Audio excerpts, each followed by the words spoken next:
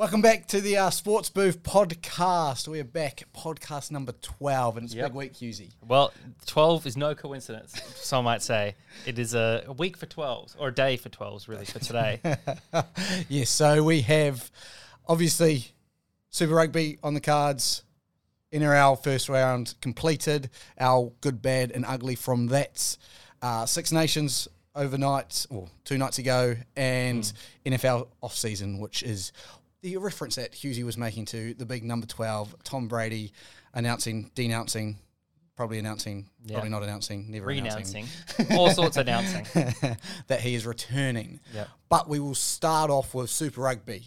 Round 4 of Super Rugby Pacific was kicked off with the Blues beating the Highlanders in a match affected by COVID, probably our first match affected by COVID with players getting ruled out. The number one suspect there was Beauden Barrett missing the game just before kickoff, ruled out. So very interesting there. Blues go on to win 32-20 in quite a convincing second half, down 3-13 at the half. And I think I touched base on my weekly previews, but it was a disruptive beginning, led to a disruptive first half, led to a classy Blues finish. Yeah, just had to get their rhythm right with the new pieces. Probably. Definitely. And look, we've seen games postponed because of COVID. But you're right, this is the first one where we've seen the game still go ahead, but players sort of unavailable because of COVID. I guess it's really the Highlanders having a really rough opening to the season, but they're playing in the toughest conference. So, there's no shame in admitting that. It's a super tough competition.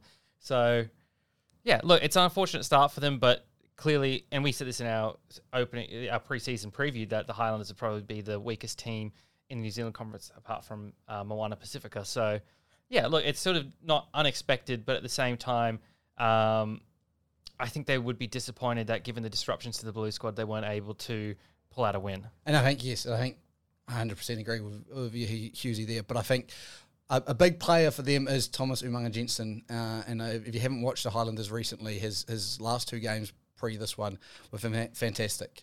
And there's no coincidence they were up 13-3 when he left the field after 33 minutes to go on to lose 32-20 because their shape just falls apart without him. Now, I did get a message in our Instagram, a DM to say when I release my power rankings and put them 9th, that'd still whoop every single Australian team. And I don't disagree with that yet, but I'm taking it game by game that they haven't been up to scratch. To say that they'll beat every Australian team, that could be a possibility still. But I think we've got a couple of Australian teams now that are threatening. And I think it's a good to lead into our next game, the Brumbies versus the Rebels. I actually think the Brumbies are overtaking the Reds for the best Australian team. I see what you're saying, and I've done it on the power rankings. They're on 5th and Reds 6. I wasn't impressed again from the Brumbies again in that game. I think they're sitting at like a 6.5, 6 out of 10 kind of level at the moment, where I watch that game and I go, the Brumbies are going to run riot. And there's moments there where they're so fantastic, and then there's moments where I'm like, there's moments they look like the Crusaders, and then there's moments they look like the Rebels. And I'm like, the Rebels should never score 17 points against this Brumbies squad. So I see what you mean. And this clash this weekend with the Reds versus the Brumbies is going to answer a lot of our questions about this Australian conference, I think. I think the Brumbies sort of, they seem to like hold on a bit and wait for a break from their back two, especially from Tom Banks, who seems to be producing a magical moment every game this season. But it's sort of like they're a bit lackadaisical. They're a bit sort of like we can afford to go a bit easy here because we know we can sort of come back later. So it'll be interesting against an opponent like the Reds, who they know in the Australian conference is probably the closest they're going to get to the skill level of a New Zealand team, where they've got to be switched on the entire game, how they perform. Look, I think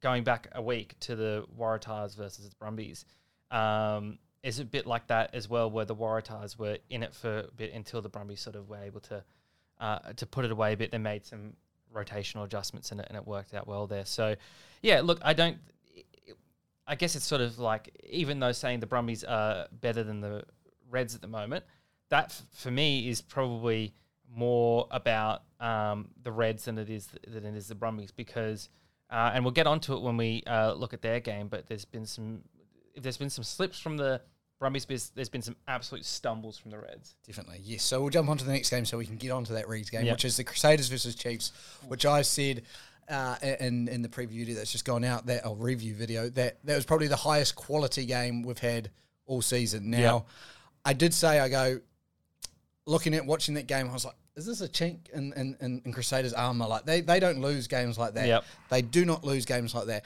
But upon reflection, I have noted that the Crusaders, made a total of 215 tackles, 222 tackles out of 240, compared to the Chiefs, who made like 90 out of 117. So I go, actually, to only have conceded 10 points for 76 minutes is actually a defensive masterclass. Like, that wasn't the Crusaders losing the game. That was the Chiefs just running them down and battering them until they couldn't hold on anymore. And I go, okay, so that's not a...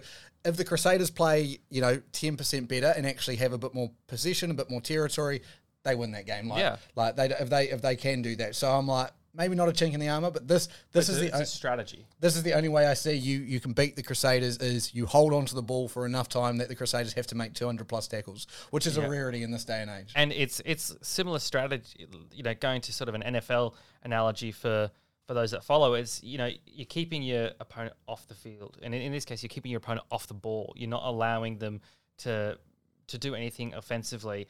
And, in rugby, there's also the double-edged sword that, unlike NFL, you don't just attack, you also defend. So if you're defending constantly, your attacking ability is going to be blunted because you're so worn out from defending so consistently. But yeah, look, keeping the ball and keeping your balls out of the hands of the Crusaders is, as you say, it's the way to beat them, because when they've got ball in hand, they're so dangerous. The fact that there's only a 3-point differential in the game as well, given the weight of possession, I think is a huge mark for a huge sign of how good the Crusaders are. Definitely. And again, I think I was like, oh yes, we're seeing a Crusaders team finally lose maybe a couple. After looking at that, I said there's still an impossible team to beat. The Chiefs just played the perfect game. So congrats to all those Chiefs fans out there.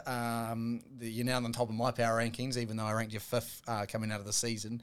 But I think this is what I've always said about the Chiefs, the team that could easily prove me wrong. I was about to say that. I was about to give you the out, but you've given it to yourself. Yeah, you noted in those power rankings that this is the team that you think has got the sort of highest ceiling based on where they were ranked in our preseason rankings. Definitely. So, saying how quality of a game that was, we'll move on to probably the spectacle of the round. Yeah. So we'll say that if that was the highest quality game, the spectacle of the round coming with the Reds versus the Drua. Look, I didn't get to watch a whole lot of the game, and I just get a message sort of 65 minutes in from Luke here, and it's just like, what is going on? And I was like...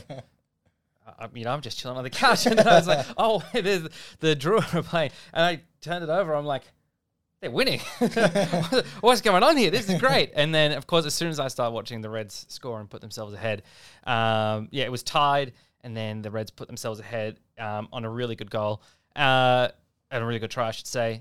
Look, I think this is sort of what we said about Fiji, that it's going to take them a little bit to start getting used to the waters of Super Rugby, but if this is any indication, they're really adapting a lot faster than probably I expected. But at the same time, look, the Reds are supposed to be the cream of the Aussie competition, and this game should never have been this close. Yeah, I mean, I watched it, and at 28-9, the Reds are comfortable. The Reds are looking good. Their hookers just scored a 25-odd metre try where he sold a dummy, just about tripped over, did a pirouette and scored a try. It was fantastic. You're going, the Reds are in control of this game.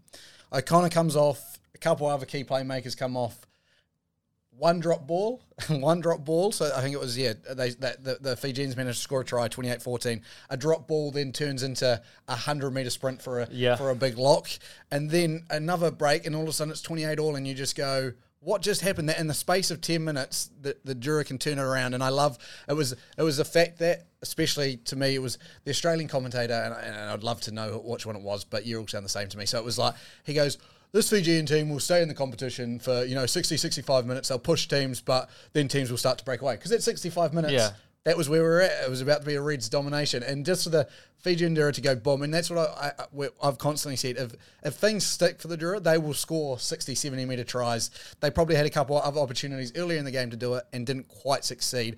I think it's a massive credit to Mick Byrne and the coaching staff to get him in there. We said it, especially early on, that it was good that the Waratahs were playing them first up because they're going to take a couple of games. I think they've finally found their feet, that style. It's the 1%ers that's going to take them to the next level, and this is exactly why they're in this competition. Absolutely. That last line out, if that goes in and they beat the Reds, storyline of the round.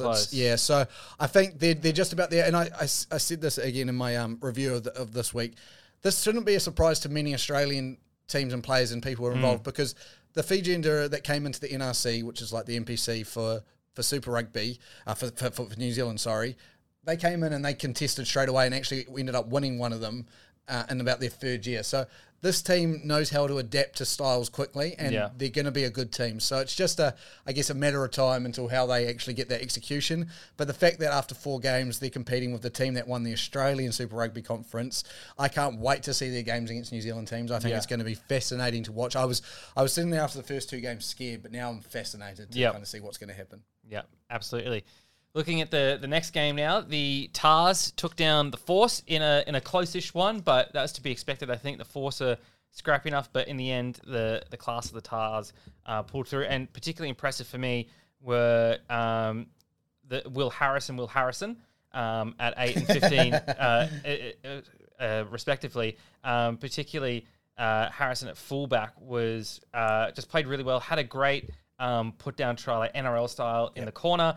Charlie Gamble, the Kiwi at flanker, is amazing. I think he's really going to be pushing because Hooper and Swinton are both out with injury. So he's really making a case for himself that he should be on the field constantly. So many turnovers, reminding me of a Knoxville boy, Connor Hughes, in the ruck there, just stealing balls, a little annoying little guy, just ripping balls out when you're not expecting it.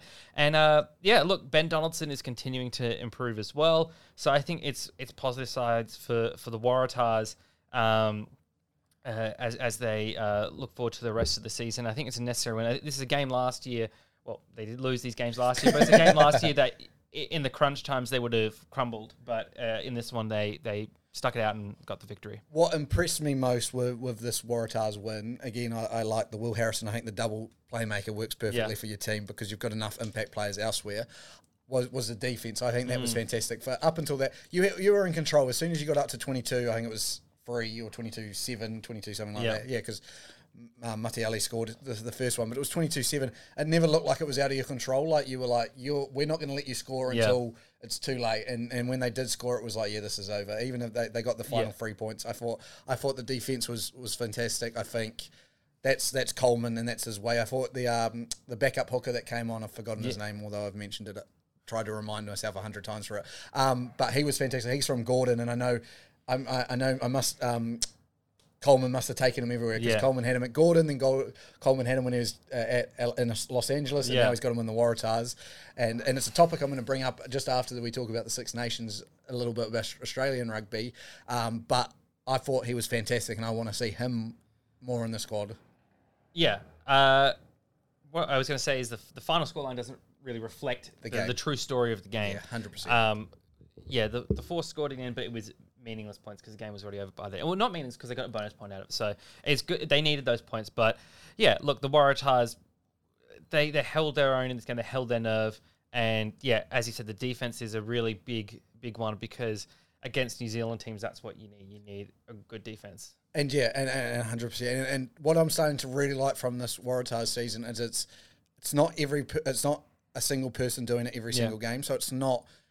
Izzy Parisi's been great for the first few, fantastic. But had a not an off game, but just a quiet game. He's so fast, man. A quiet game, but you've stepped up players around and Will Harrison, everything else around the outside. Yep. I think your wingers had a better game this week as well. Good, Newsome moved from the back to wing pretty good. Still kept a couple of handling errors. That game was probably quite a scrappy one and a little bit below the level that you guys have been at the past few weeks. But again, a good way to finish off the Super Rugby round. Obviously, no Hurricanes just a minor Pacifica due to COVID, and now Hurricanes game that was planned for this Saturday has been moved to Sunday. So I'm assuming they've got enough players coming back that they'll be good to go against the Chiefs this weekend. So we'll move on to that. Actually, I'll touch base with what I wanted to talk on. So I did it after round 2. I did a form Wallabies team on our Instagram page, and I'm going to do it every 2 weeks because I think if you do it every week, you got to get form. Sat there and I did it, and I was like, there's quite a lot of players. The biggest position of issue I have for the Wallabies at the moment, and we can say 10, but James O'Connor's been doing well enough for me there, and I think there's enough players and talent around that, okay, that's always going to be a position of issue. But the biggest one is the hooker position. Yeah. I haven't been able to nut down on someone. Like there's the Brumbies hooker, and I can't... Lonergan? No, not him. The one that started... I'll have to, once I get his name, I'll Google it after I'm done making my preach. Yeah. But I think I know who you're talking about. Yeah. Him, he's been in the Wallabies selection before everything. So I go him, but I go, even the one I've seen him, he's a big hooker, and you've got already quite big props. You need a mobile. In today's game, I think you either need a big hooker who can be mobile, and I just don't see him being mobile enough. And I'm like, Pareki's been very good for the Waratahs, but I don't think he's quite at that level, and I'm just like, I haven't seen a level hooker that's been able to be there. That's the position I'm kind of... Yeah, I agree with you, and I think the last few tests the Wallabies have had, the depth at hooker has been sorely tested. 100%. So, I fully agree with you there, and lineouts are always so critical. I remember watching the Rugby Championship last year, and the Bledisloe games, especially against New Zealand, we controlled the lineouts really well, and when we lost control of the lineouts a bit, that's when things started to go awry from us. We were able to control them quite well in the South African series, and we ended up winning that series. So, I'm always very concerned with Wallabies lineouts. It's always something that I'm looking at, like, I can just see something going wrong here. It's just one of those things, like, it haunts me, really, the amount of times that stuff can go wrong 100%. In a lineout, especially for the Wallabies. It just seems to be something that they struggle with. So the player I was speaking about was Folau Fainga. Now he played well this past week against the Rebels, and I think the week before, even against the Waratahs, I think he had a good game. It was definitely against the Waratahs as well. Yeah. I had a good game, and he kind of came back into my head. So he was the one. But just to take you through that team, I had Angus Bout 1. Have to. He still will be in 1 this Thursday. Thursday. Pareki at 2. Tanelia Tupou at 3. Yep. Again, that was probably more reputation than anything. Fergus Lee Warner from the Force, I think, has been a beast at lock, along with Jed Holloway. Yep. Rob Valentini, who's taken another step since these 2 games. I was a bit iffy. Rory Scott at 7, he will be changing. Fraser McWright has been fantastic, and he'll be making the form team. Harry Wilson's been on top of his game. 9's another position of a little bit issue because I had Jake Gordon, who in the first 2 weeks was fantastic. Now I'm going back to Nick White. I think will probably make this team, but still I looked around like the 9s and I was like, there's not a lot I'm excited about. Jake Gordon has elevated his play this year compared to last year, I think. Fortunately missed this game with injury against the Force, but I definitely think he's improving a lot. I think I'd prefer him over Nick White personally. I don't know, just Nick White, I feel like he lacks a bit of power in his pass, and they can wobble or float a little bit. So I'm just he can make some plays, but I'm more leaning towards Jake Gordon. And we saw in the first 2 weeks, especially, that Gordon has got this just tremendous playmaking ability individually as well, which I think the Wallabies will need. I mean, the measuring stick for a Wallabies team is always against the All Blacks, and you need that when you play the All Blacks. Well, and a lot of this form team, I've got, I'll read the rest. Andy Muirhead, who's from Brumbies, the outsides with the Brumbies outsides because they've been fantastic. Yeah. And then Hamish Stewart at 12, Isaiah Parisi at 13. The question, this form team will come to question when we see the Super Rugby teams play New Zealand Super Rugby teams, because that's what I said. I said it's easy for Rob Valentini and Tom Banks to be ripping up against Australian Super Rugby teams. They've shown they can do that. I want to see Rob Valentini run over 3 New Zealand Super Rugby players and do it and score a try. That's what I want to see. So I'm interested. I'm going to keep doing this every 2 weeks, so stay tuned. I've also done an All Blacks one, but it's a pretty basic All Blacks one. There's not much I think we need to discuss too much. Every second name is Barrett. He's not far off there. Yeah. So we'll do that. Watch out for those every Thursday. But for now, we'll move quickly on to a bit of a recap of the 6 nations. Yeah. So we've gone from Tier 1 to better than nothing. The tagline. Yes. The tagline definitely for what we call the Six Nations. But I must say we have had a couple of really good games. Yeah. France versus Wales, amazingly a tight one for as well as France have been. I picked France not to do well in this comp, and it's because I thought they would lose these close games. Yeah. They've proven me massively wrong. But again, Wales have shown fight for a team that doesn't deserve to be 13-9 against a French time, and a chance to just about win it there. But France hold on. Chance for a Grand Slam against opponents, big-time rivals, England next week, which is massive. It'll pretty much decide the comp, you'd say, because Ireland, if they win, they will win the Six Nations. So that France versus England game, I may just about stay up for it because I am that interested to see. I would love, again, I hate both of the teams. I do. I do hate both the teams, but I would love to see a France misery by losing to the English and the Irish winning. That game happened. Then we jump into the Ireland-England game, 32-15. Now, the big talking point from this one was the red card. I don't know if you've seen footage of the red card. I haven't seen footage of. I've seen the headlines. I haven't seen the footage. Now, I understand World Rugby, and I again, same thing similar happened in the Reds Drua game. 3 yellow cards within the same play, all given out. They're protecting the players with the ball. You've got to make a decision. Players coming together. Tackler hasn't got low enough. 100%. It's a head-on-head collision. Yep. He's led with the head is what the call is, which he probably has, but any tackle, you lead with your head, even if it is hard. His responsibility is to go low. I don't see how that's a red card, and I'm sorry, I understand head-to-head contact. If it had been shoulder, 100% he was gone. Yeah. I understand he's got to dip, and that's his responsibility, but when it's a head-to-head contact, I don't think anyone, and I'll say this again, is insane enough to tackle with their own head. Yeah, it's like, that's one of the big things with the red card. And we saw it a lot last year last year with Corabete in the France game. There's got to be that intention there, the intention to essentially you're looking for the intention to recklessly tackle someone, or you're completely uncaring of their safety in your tackling, but you're looking for intention to tackle poorly. And like you say, I don't think anyone is intentionally looking to butt heads with another player moving as fast as they do. Shoulder, yeah, I can see that. I can see that. And even with the recklessness, I don't think anyone is recklessly going forward that much with the shoulder where they don't care if their head hits someone else's head. With the shoulder, I can see it. I can see players being reckless enough to be just like, I'm just going to hit this idiot with my shoulder. Wherever he gets hit, he gets hit. Absolutely. Yep. Head, though, because, I just don't see it. Yeah, and it just to me, it was like, yes, he has to dip there. He has to dip. Yeah. That's his job as a defender to dip. But he hasn't made any contact without his head, so he's obviously dipped enough. And I know they're two tall locks coming together that his shoulder hasn't made contact and it's the head. So I would have gone, yellow card. Red card was harsh. England hung in there for as long as they could, but 14 men down after 82 seconds is always going to catch you. Yeah. From fitness, if nothing else. Yeah. Last game of the round, kind of a dull one. Didn't really matter. Scotland got past Italy. Yeah. Italy put up a good fight, 33-22. Yeah, it's crazy. It's a country that's known for their fine cooking against a country that's never seen a tomato. So, yeah. Good way to put it. That was the game. NRL Round 1. Yeah. All right. Whew. We are back with NRL. What we're going to do for the podcast point of view, rather than going week by week or game by game, we're going to do the good, the bad, and the ugly. And we'll have some points that we'll have is my good, my bad, and my ugly for the week. And then Hughesy will do the same. What I'm going to do is I'm going to start with my good, bad, and ugly. I'm going to state them all. Hughesy can start then arguing how bad my points are. And then I'll let Hughesy have his go and stating his points. My good. All right. To start off, the good, the Canberra Raiders.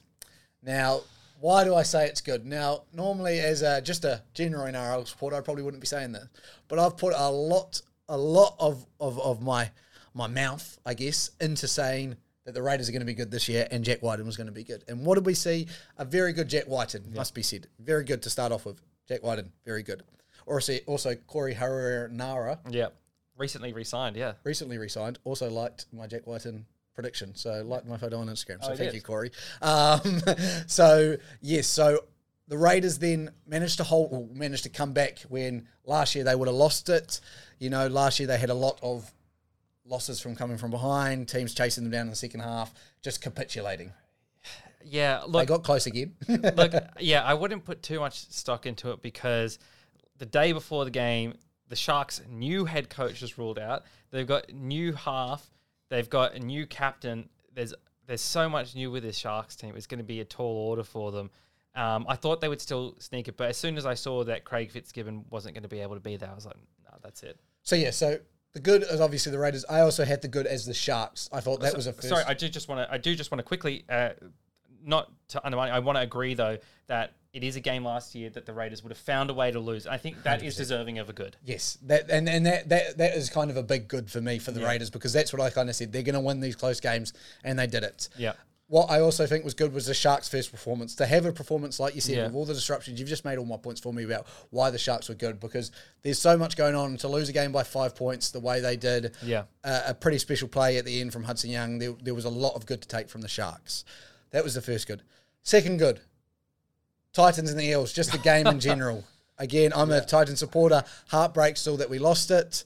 We'll get to the bad soon. But a great game, a great show of footy in the first half. Was it Philip Semi that did the Gutherino? The old Guffo on Guffo. And that was amazing. Fantastic. Great catch, great try. Yeah. So those were the two big goods. Again, I think the third good for me is the fact that footy is back. Yes. Just having Rugby League back, it was fantastic to watch. Some great athletes on that football field. Mm-hmm. The bad for Luke. All right, let's start off. Now, the bad, the Cowboys and the Bulldogs played like they were the 15th and 16th team. Yeah. And although it was an entertaining game just to watch because they were not that good of teams, I'm scared that they're going to be 15th and 16th again. I expected more from the Cowboys. They didn't do much to give me, I guess, an impression that they're going to be better this year. Jason Taumalolo seems to be wasted still. So there's a lot where I'm like, that was a lot of bad.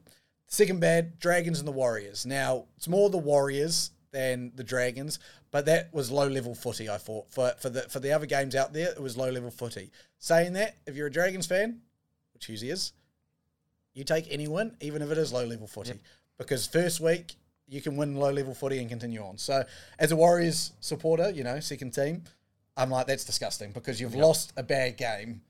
That's not good to take. At least winning a bad game, you can take that. So that to me was that was, again, a bad game. The ugly, I've got two uglies as well.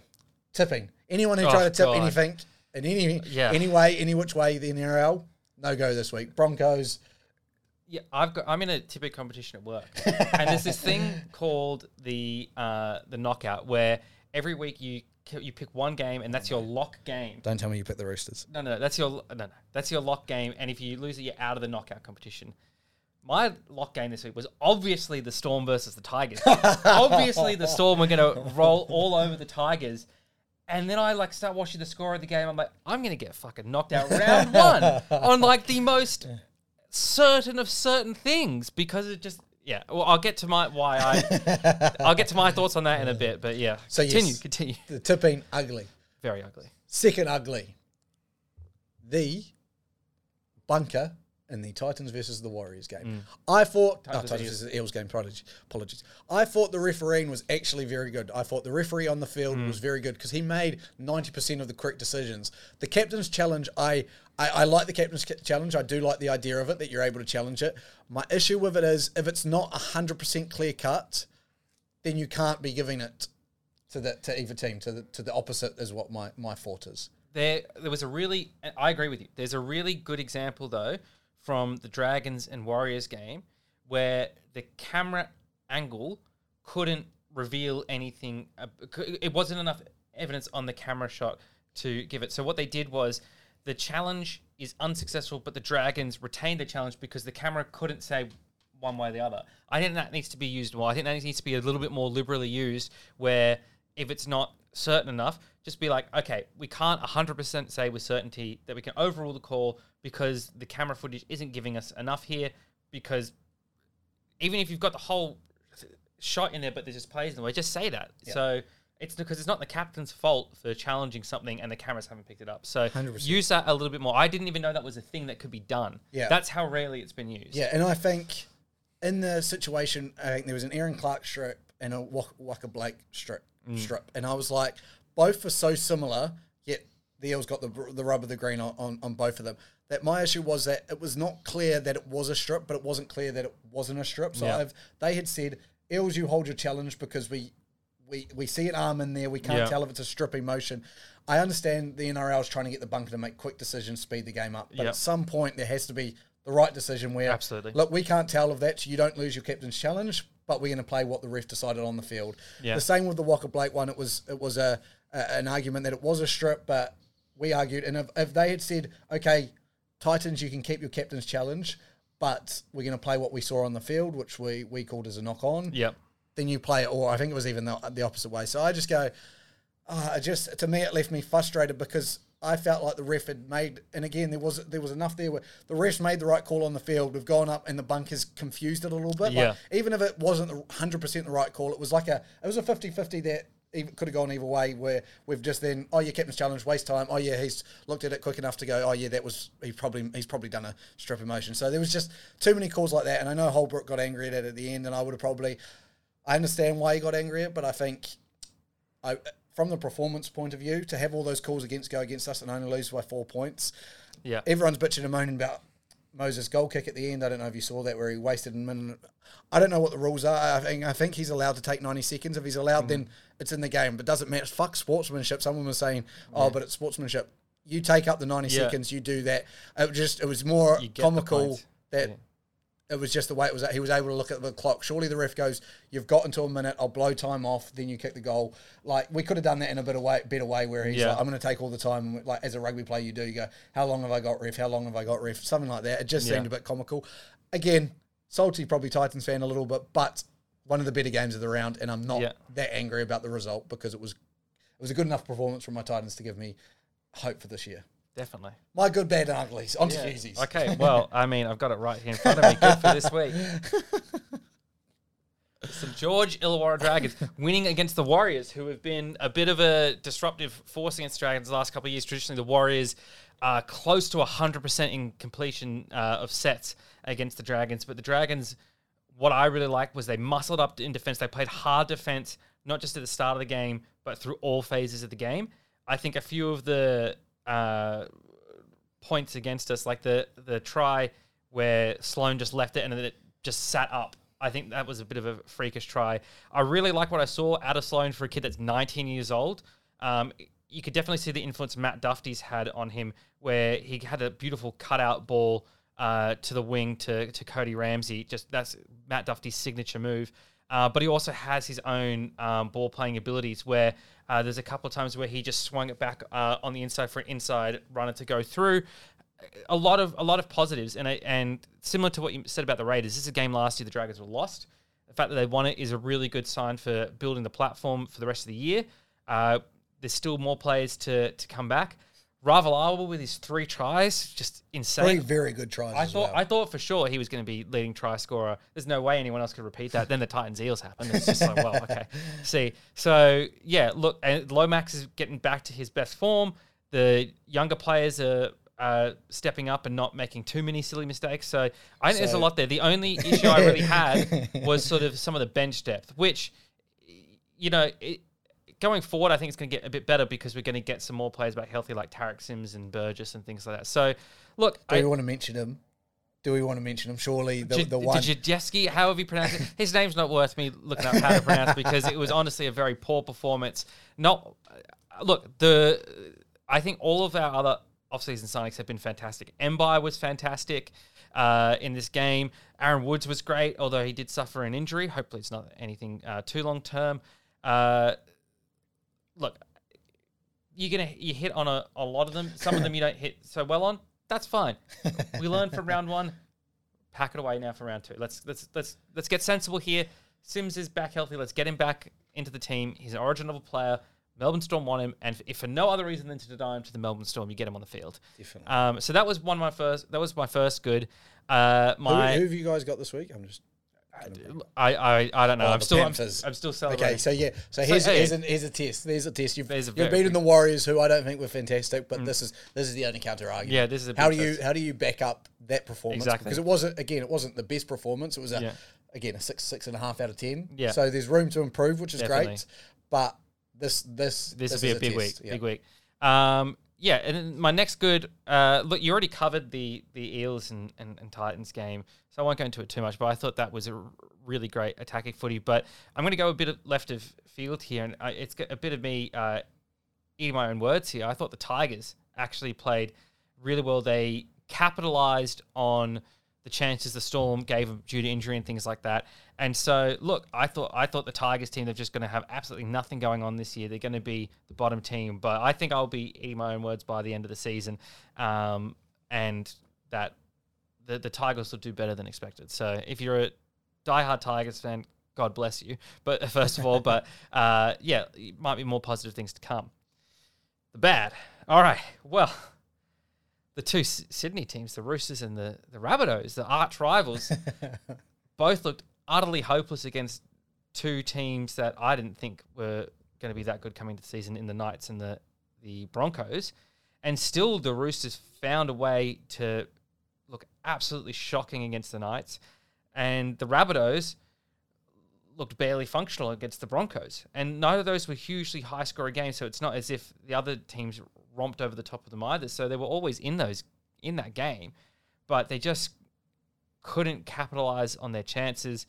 And I think that is very worrying for those two teams going forward for a round one loss. So the bad to take away from it is that the Bulldogs are currently higher on the ladder than the Sea Eagles, the Roosters, and the Rabbitohs. I'm going to make an argument to the Roosters conversation. And I can't really make much for the Rabbitohs because I don't know too much about the history. But the Roosters, when they won premierships in 2013, 2019, 2020, whenever it was, I think it was those years, all lost the first round of the game. And I remember 2019, I think it was Cooper Cronk's first year there. Yeah. They lost 10-8 to an underwhelming Tigers team. Like, you never really get an overwhelming Tigers team. But and I went, this is area of that where they came into the season, they get shocked, they play a little shit, and Trent Robinson slowly finds the best out of them as the season grows. So, I wouldn't. This is one team I probably wouldn't rule out, and it may be because I picked them, but it's not entirely on that because I don't care. I've picked them, but I couldn't care less. I'm not a Roosters supporter at all if they finish dead last. Like, I would probably celebrate that a little bit, just as much as not as much as Manly finished dead last. Yeah. But you know, like I wouldn't be bothered if they finished last. But I think this Roosters team played as bad as they possibly could. It was good for Kerry to get back on the field. They lost Radley. They lost this. I go, it's not a loss that I'm actually more impressed by the Knights to win it than the Roosters losing it there. And I think watch out still for the Roosters. That's all I'm saying.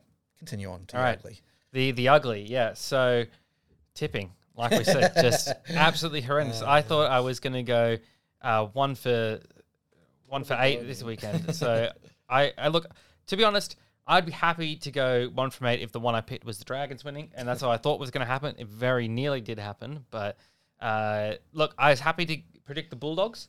Look, that was an ugly game, and it's a game last year they would have lost. I know we said that a lot about a couple of different teams this year, but that's good for the competition, I think, and it's good for Bulldogs fans out there. But yeah, your tipping's not even that bad. You went 4 from 8. Yeah. Yeah, I'm terrible. I got the first 4 wrong. You got the first 4. You were looking bad in bad shape, and even there was a point there when the Warriors had come back and it was even. Yeah. And then the Storm, obviously, Eels, and even Cal. All of them are I look at mine and I feel hard done by, but I only went 1, 2.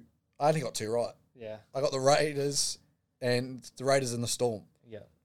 So you've come out of a terrible tipping week on a good side. Terrible start to it, yeah. Look, but more than the tipping, and this is going to be a big one for a lot of different teams, is the injuries this week. It's just absolutely horrific.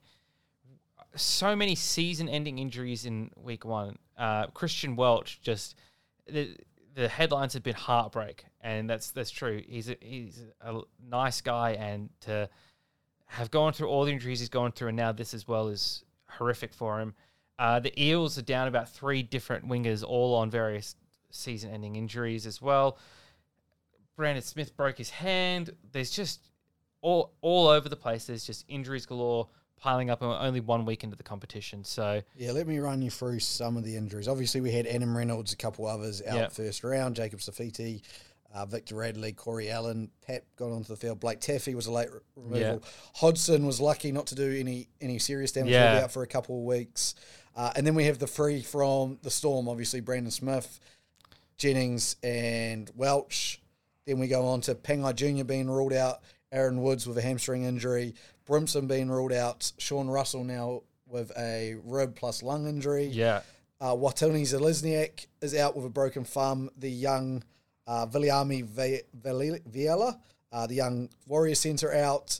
Moses Leota out, and Sean Johnson just recently announced out for 4 weeks as well. So that's a long list of pretty high-end players as well. So, exactly, Warriors look like they may be in a bit of trouble with depth. But, again, this is going to be probably one of the bigger rounds of depth question, bigger comps, because COVID's probably going to strike a couple still who haven't had it. You're still going to get these injuries. So it's going to be a tough year, I think, for a few teams. Definitely. So, yeah, that's my good, bad, and ugly. Main thing to take out of it is the Dragons won. Dragons currently sitting number 3 on the ladder, so we'll take it. We'll see how they go this week. Yeah. That is the NRL. We will swiftly move on to some massive storylines out of the NFL off-season. It's look, I wore this shirt today before I knew the news. Just kidding. I have NFL Insider access. I had this all along. This was all planned. Biggest news of the NFL offseason, biggest news probably in NFL history, really, is when you consider the play, is Tom Brady unretiring, coming back for another season, and the dominoes have already started to fall with that news, with Ryan Jensen re-signing to the Buccaneers. So the Buccaneers are gearing up for another go-around. I wouldn't be surprised to see Chris Godwin side to a 1-year deal to keep in place to chase for another ring. Because he's just been franchise tagged at the moment, isn't he? Yeah. So they've got him for the 1 year for the year anyway. And I think he'll even try and just be like, I'll do a year. They'll work something out there. They'll bring back what they need to bring back. There's a few players on defense that the Steelers have been eyeing that they might choose to stick with the Buccaneers for to try and chase another ring.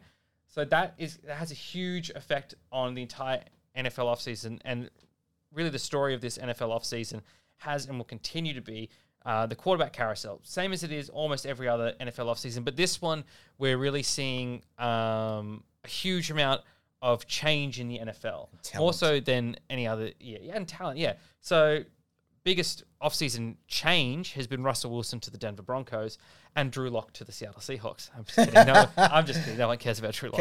As a bit of an outsider, I saw that trade, and I think as much as Seattle loses the trade because they lose Russell Wilson, don't get me wrong here.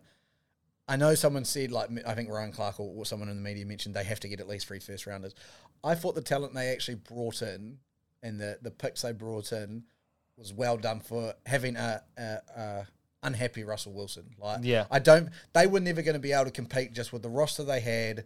They were never going to be able to compete. They had to kind of blow it up, I think. And so I don't think, looking at it now, I'm like, as much as they probably all would love to keep Russell Wilson, what they got out of it, again, it's going to be 2 low first rounders, but I think Drew Lock, although won't be probably a starting quarterback forever, can come in and at least make them half decent. I think the first round picks, Noah Fant, a good tight end. That was, I thought, was a under the radar pickup. Like I saw it and I was like, as much as you trade Russell Wilson, you lose a trade. I thought they did well for what they could have potentially got out in the open market. Yeah, Thoughts? I guess the Seahawks, and I got this from a Seahawks fan as well. The Seahawks are not great drafters, and they're not great with their picks. Yep. See the Jamal Adams trade. I don't know. Seahawks are going to have to do a really good job drafting, and lately they haven't done such a good job drafting. So I would actually probably I would have been more excited for the Seahawks if they had a new head coach and general manager that were able to do what they wanted with these picks. I am interested why Pete Carroll's still around. Yeah. Like, what's keeping Pete there? Because Pete, as old as he is, as a great coach, he's got the right to stay there if he wants, but this is going to be a rebuild. Like, it's maybe it's that his goal is he can show that I can turn this around in a year or 2 years and show that because he's in a tough division as well. Yeah. Like, surely there's a college job he could just go knocking back, do that for $4 million a year and just sit back and go sail off into retirement. Exactly. You know? So, I'm not that excited for Seattle. I think Seahawks fans are rightfully wary about that. Next big QB news is Aaron Rodgers staying in Green Bay, at least he says so for now. Yeah. He says he's agreed to stay there. Who knows with Rodgers? he's. It was announced 4 years, $200 million, and he said that's not. He said that's true. Not true. So, And he said he is staying. Doesn't surprise me that it's not true, because I would imagine he's a 2 year, $100 million guy. Like, I don't think he's 4 years. 4 years is a long time. Yeah, yeah. So he's staying there. So that's setting things a bit. Deshaun Watson's had his criminal charges declined to be prosecuted, not proven not guilty or anything like that, despite what Adam Schefter wants to report. He's just been declined to be charged, and he's going to be settling those civil cases. A few different teams have been reported to be sniffing around him. The Steelers continue to be reported that they're interested in him, despite the general manager saying we're not interested in him.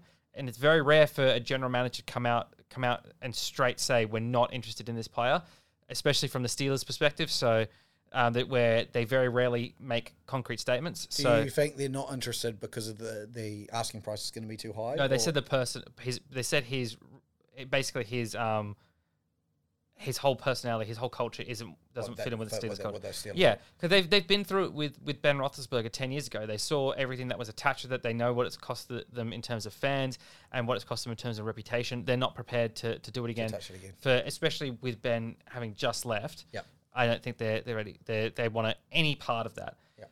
There were links to the Buccaneers, but now Tom Brady's back, so that's pulled that back. So the next places of interest really New Orleans and Carolina are two potential landing spots for Deshaun Watson here. As a Falcons fan, I went from yesterday and a week ago being like, my Falcons may just have a chance in the division this year. Yep. Tom Brady, I love the Falcons. I think they tweeted or they posted on Facebook, and it was just just a shock. I mean, we got lucky enough lucky enough. I feel terrible saying that. Calvin Ridley situation. Obviously, the gambling and everything that happened there. Now his contract's not on the board. We got lucky there. Saints are still in deep on the contract situation. They're even worse than us. We've managed to change up Matty Ryan's one a little bit to give us even more cap space. I was hopeful. And now if the Carolina Panthers manage to sign Deshaun Watson, I am going to be just, I don't know. I'll be a bit of a mess. But yes, still not 100% certain yet. And I'm sure the Panthers will give up too much. So. Yeah. Then Carson Wentz to the Washington Commanders. Look, the Colts straight up have just lost that whole situation there. They've paid multiple high-round draft picks. Look, everyone that's touched Carson Wentz has lost. Let's be real. Okay. I think, look, there's an argument to be made from an Eagles fan perspective that he got them through the regular season so Nick Foles could carry them to a Super Bowl. Fair enough. You got a ring. Fair enough. But they traded up to get him. They traded a lot of draft capital. The Colts traded a lot of draft capital, so I guess the Eagles kind of made it back there. But the Colts have definitely lost. And I've heard even report that the head coach of the Colts, Frank Reich, personally apologized to the owner of the Colts, Jim Irsay, for vouching for Carson Wentz from his time at Philadelphia. And clearly regressed.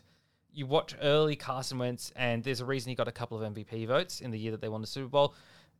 Different animal now. And I, for one, as a Steelers fan, where people were suggesting that maybe Steelers would be a landing spot for him, I'm very glad he's not on the table for us. So look, I can't think of a more dysfunctional place for Wentz to have gone than the Washington Commanders, and that just seems like something that's going to be really ugly for the entire year, and the Commanders will have a very high draft pick. I go.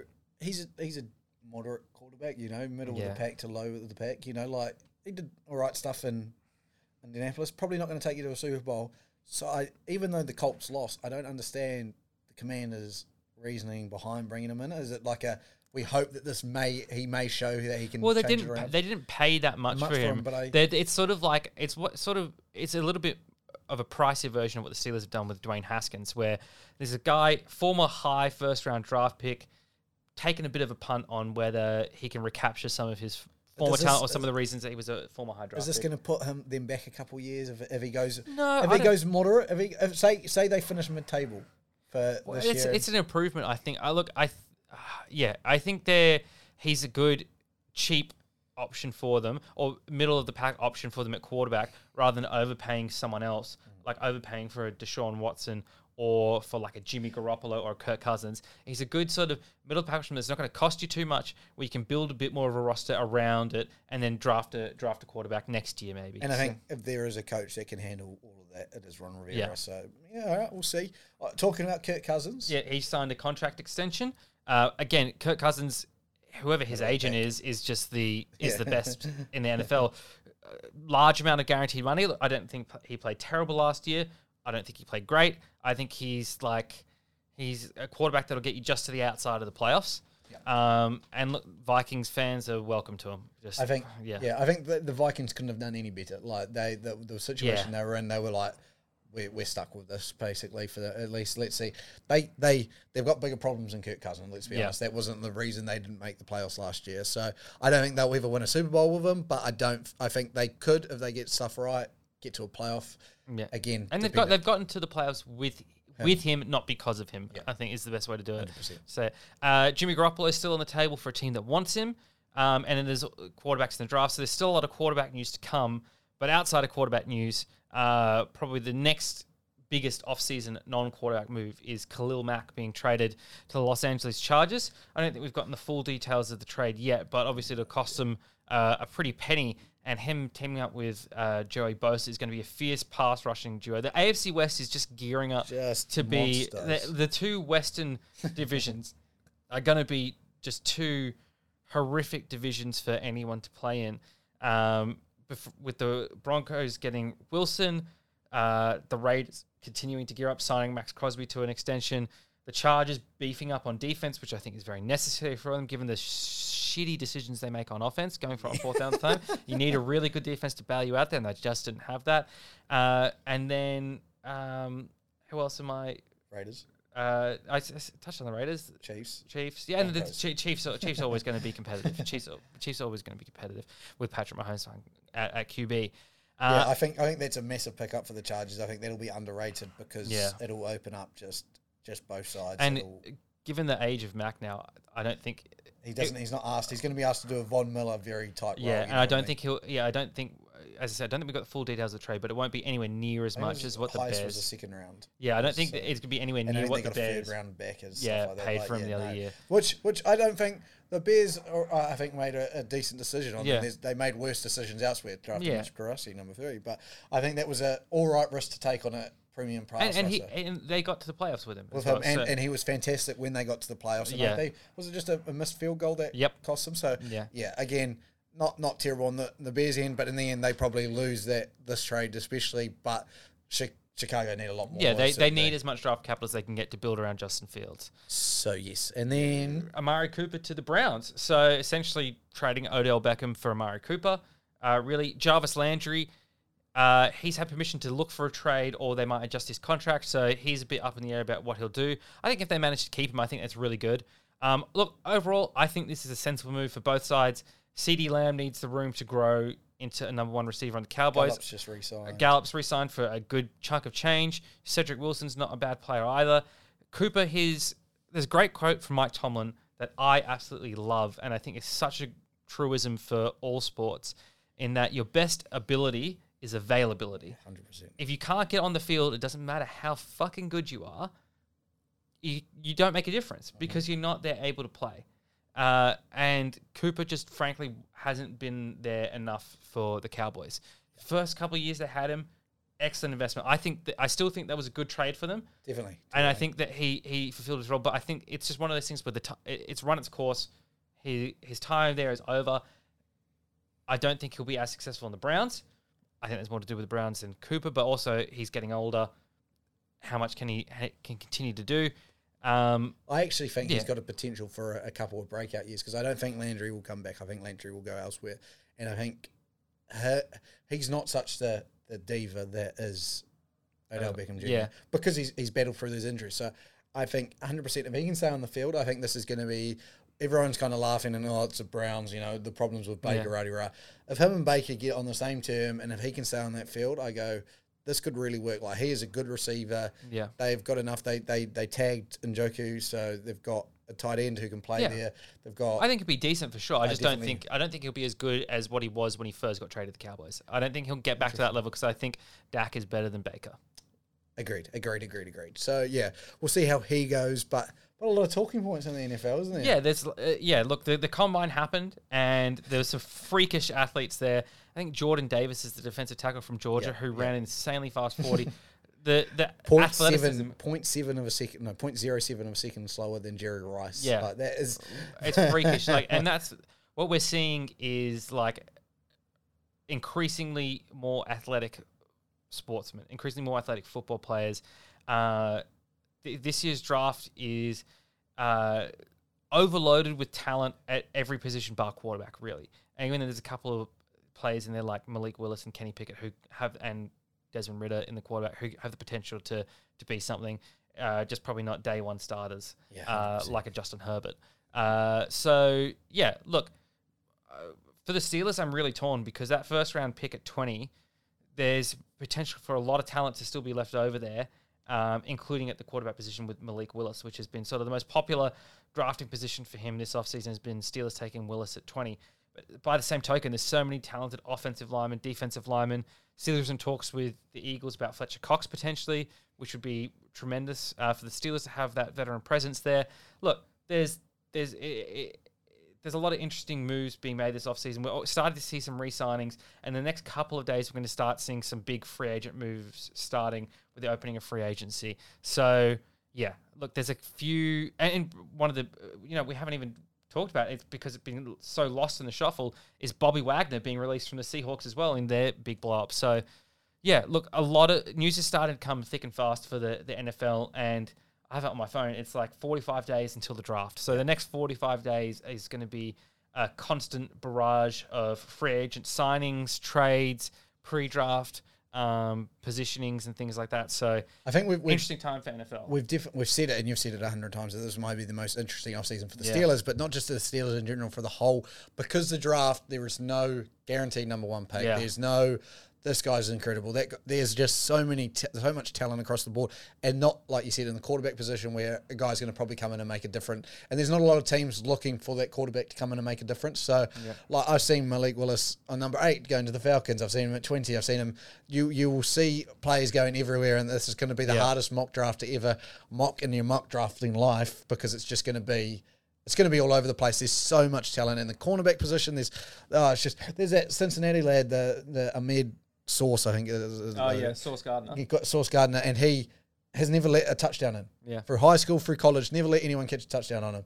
Plans not to do it in the NFL as well. And I'm like, mate, if you can do that, you'll be pretty special. So I don't know. There's just so much there that I'm like, my mind is blown already. I don't know. It's unfortunate that my Falcons are in this position where we've got this cap space that's not going to allow us to do much, but there's just a lot going on in this offseason that I'm like, I'm so excited just to keep watching, because it's every day something else comes out. Tom Brady's unretired. Then tomorrow we'll get a trade that'll be announced. And I just think so many teams are looking to do things like the Browns making that trade was a trade for them to push up. The Bears making their trade was probably to go, let's rebuild. Seattle rebuild. Like, again, you may not trust in their rebuild, but there's these reasons behind it. There's plans. And it feels like this is the first time in a while where we've got a team actually understanding a lot of teams understanding where they're at and where they can go. Because I think, like, again, if the Panthers make the move for someone like Watson, they're all of a sudden in that conversation of can they make that jump up? It seems there's a lot of teams there that could easily do what the Titans did this year, where they don't have to have that superstar quarterback, but they've got enough around them. So, hell of an off-season still to come. You've just reminded me as well with letting in a touchdown. Jalen Ramsey had a good tweet that thank God he's unretired, so I hope he can throw his last touchdown on someone else. And then that prompted someone else, I think Scott Hansen, to tweet, imagine being the guy who only yesterday paid $500,000 for Tom Brady's last touchdown ball, which is no longer his last touchdown ball. Unless something horrific happens. Of course. Presumably his last touchdown ball he'll ever throw. Not his last touchdown ball he'll ever throw. So you feel like a right mug, to put it as my British friends would say. Yes, that is the NFL off-season. We will quickly just touch base on a couple other sports out there. Cricket, Australia versus Pakistan. We can all agree there needs to be some form of officiating with pitches now. I don't think Pakistan have completely done this on purpose. They were probably trying to nullify the Australian quicks, but it's gone too far. Yeah. The Aussies have just batted for 2 days to score 500 because they've realised, let's just make these bowlers bowl as much as they have to. First test was, you didn't get four full innings, and I think as long as you get 4 full innings or even 4, 3.5 innings, it's a good enough pitch where you could have done more. The fact that we're not even getting to the 4th innings is disgraceful. So that's a little bit on that. And then the Formula One starting very soon. Formula One Drive to Survive just dropped for last year, so we'll be watching that very soon. And we will be releasing our predictions, or my predictions. I've had so many people recommend from across different friend and work groups recommend that Drive to Survive to me. That I'm going to have to watch it. I don't follow Formula One, but I'm just going to have to watch it. I was on the interweb, and I was watching some stats, and the Formula One from Formula One Drive to Survive first coming out. Yep. In the US, they sold 270,000 tickets. The year after, 400,000 tickets. Wow. Their socials doubled. Their profit jumped 86%. Wow. And they are now They now went from something like, I can't remember the actual number, but they're now getting like 70 million views for every single race. So it's like, that's incredible. It's just, it's that pop culture, that they're hot thing at the moment. It's great TV. I understand why they do it now.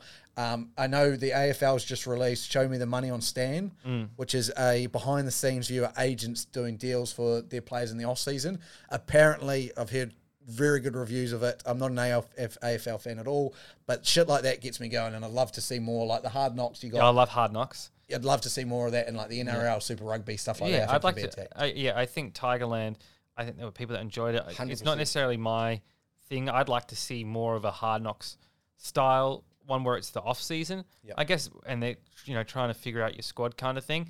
But maybe that's just because I'm used to the Hard Knocks format. I didn't watch the Hard Knocks Colts one, but I heard that was very good. I just wasn't particularly interested in the Colts. It was more that it was the Colts than anything else. Look, behind the scenes stuff, as you said, it's just getting so popular these days, and it brings the fans in more. Look, something like tennis would be, I think, really interesting following. Imagine a behind the scenes thing of Nick Kyrgios, how crazy that would be. Or just a year with the ATP, imagine this year if you had the behind the scenes with Novak and the Australian Open. Wow. Yeah, just following a couple of different players. Those outside sports need it. Like golf, I think would be fantastic. Yeah, a little bit of golf in the back end. What else? What other sports? There's a couple others you could probably chuck in there that would just be incredible. Look, The Last Dance was amazing, so basketball clearly has that in there. Yep. There's the ones for, like, I saw there was a Manchester City one that was done. There's been a few for the EPL. Hotspurs, so it clearly is a format that is hot right now that is becoming a bigger thing. But definitely watch Drive to Survive. Fantastic TV show. But yes, I will be releasing all my predictions, which is our predictions. So I'll tell Hughesy what I'm doing, and this is what we'll be doing for who's going to win Driver and Constructor Championships on that. But other than that, a massive week of sport, and I feel like this is going to be us for the next 3 or 4 weeks until that NFL draft. 4 weeks away. So it's March 14th. What's that? About the end of April is going to be the draft, and we're going to have rugby league all the way up until that, and then the draft will happen, and then we might get a bit of a just the NRL and rugby until after that. But a lot over the next 4 to 6 weeks of news and in our three main sports, I'd say. Yeah, in our three main sports. So thank you for joining us. Potty 12 over and out. Cheers. Goodbye. Bye.